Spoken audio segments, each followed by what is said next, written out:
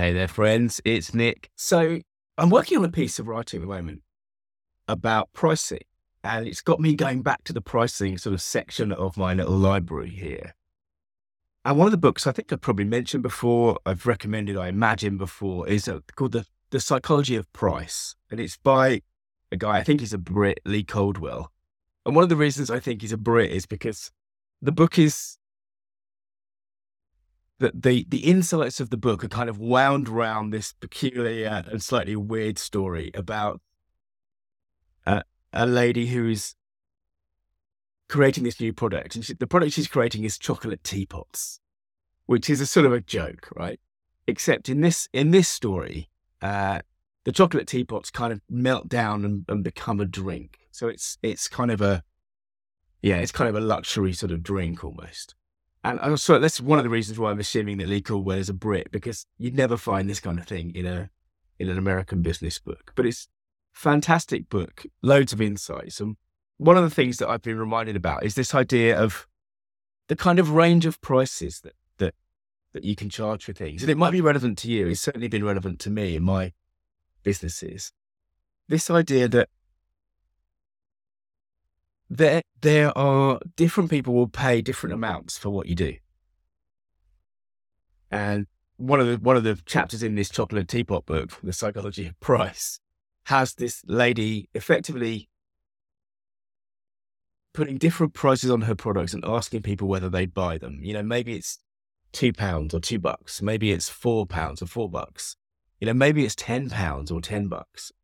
What she kind of gets is the kind of spread of people who would pay.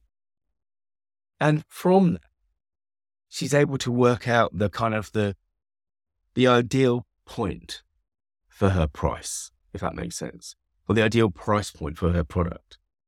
But there's something else that's interesting as well. And obviously there is a story in this book, but it's like the story's in one section, and then you get the kind of the commentary from Lee Caldwell. And, you know, so he'll talk, for example, about Tesco, because I should explain with one of my epic verbal diagrams. If you imagine a graph, and on the x-axis you have, what would you have?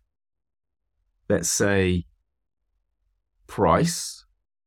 And on the y-axis you have sales. What you're going to see, obviously, is that the higher the price goes, the less people will buy. The number of people who will buy a £10 chocolate teapot is much lower, obviously, than the number of people who will buy a £2 chocolate teapot. But there are still some. There are still some people. There are some people who'd go for the £2 one. There are some people who go for the £4 one or the £6 one. And yes, there are some people who'd go for the £10 one. And if you want to capture as much of the value as possible in the kind of the marketplace, you want to have something for each of those price points. I'm just using this as an example, but one of the things he talks about in the book is if you go into the supermarket and look at the cereal aisle, you will find everything from a value-based brand, own brand, like, you know, cheapest chips kind of cereal, to a kind of luxury muesli with, you know, extra gold nuggets or whatever it might be. And the price differential will be huge. Of course, most people will buy something in the middle. They will buy something between. But what the supermarket is trying to do, it doesn't want anyone to go away thinking there's nothing here for me. You know, if you're shopping really on a budget, yes, you can take away our own brand cornflakes or whatever. Although it'd probably be called something a bit different, but you know what I mean. Likewise, if there's someone who's looking for something really luxurious, maybe, I don't know, maybe the kids are planning a Mother's Day surprise or whatever, and they want something that really says this is, you know, this is special, then maybe they'll pay £10 for a box of muesli or whatever it might be. Anyway, the point is that we have the opportunity to test, obviously, different ways we deliver our service. And, you know, when I was working at the agency, we Well, we would offer different options. I mean, that's the kind of the opposite way around. If you're talking to a client and you don't know what their price point is, you offer different options with different amounts of stuff, obviously, and see, making sure that there's something there that's right for them. Because maybe if you're super cheap, they'll think, hold on, these guys don't know what they're doing, really. Maybe if you're super expensive, they'll think, so we've talked about this before. You always do options. But the other way is just having different levels of service, like on a menu. In fact, this is very relevant to going to a restaurant or picking a wine. I probably talked about this before because this is from this book, actually. But, there are very often anchoring prices in a menu that are high. There's a bottle of wine over here for 40 quid. And suddenly the £10 bottle of wine looks like a bargain, even though it might be twice what you'd pay in a supermarket, although not anymore.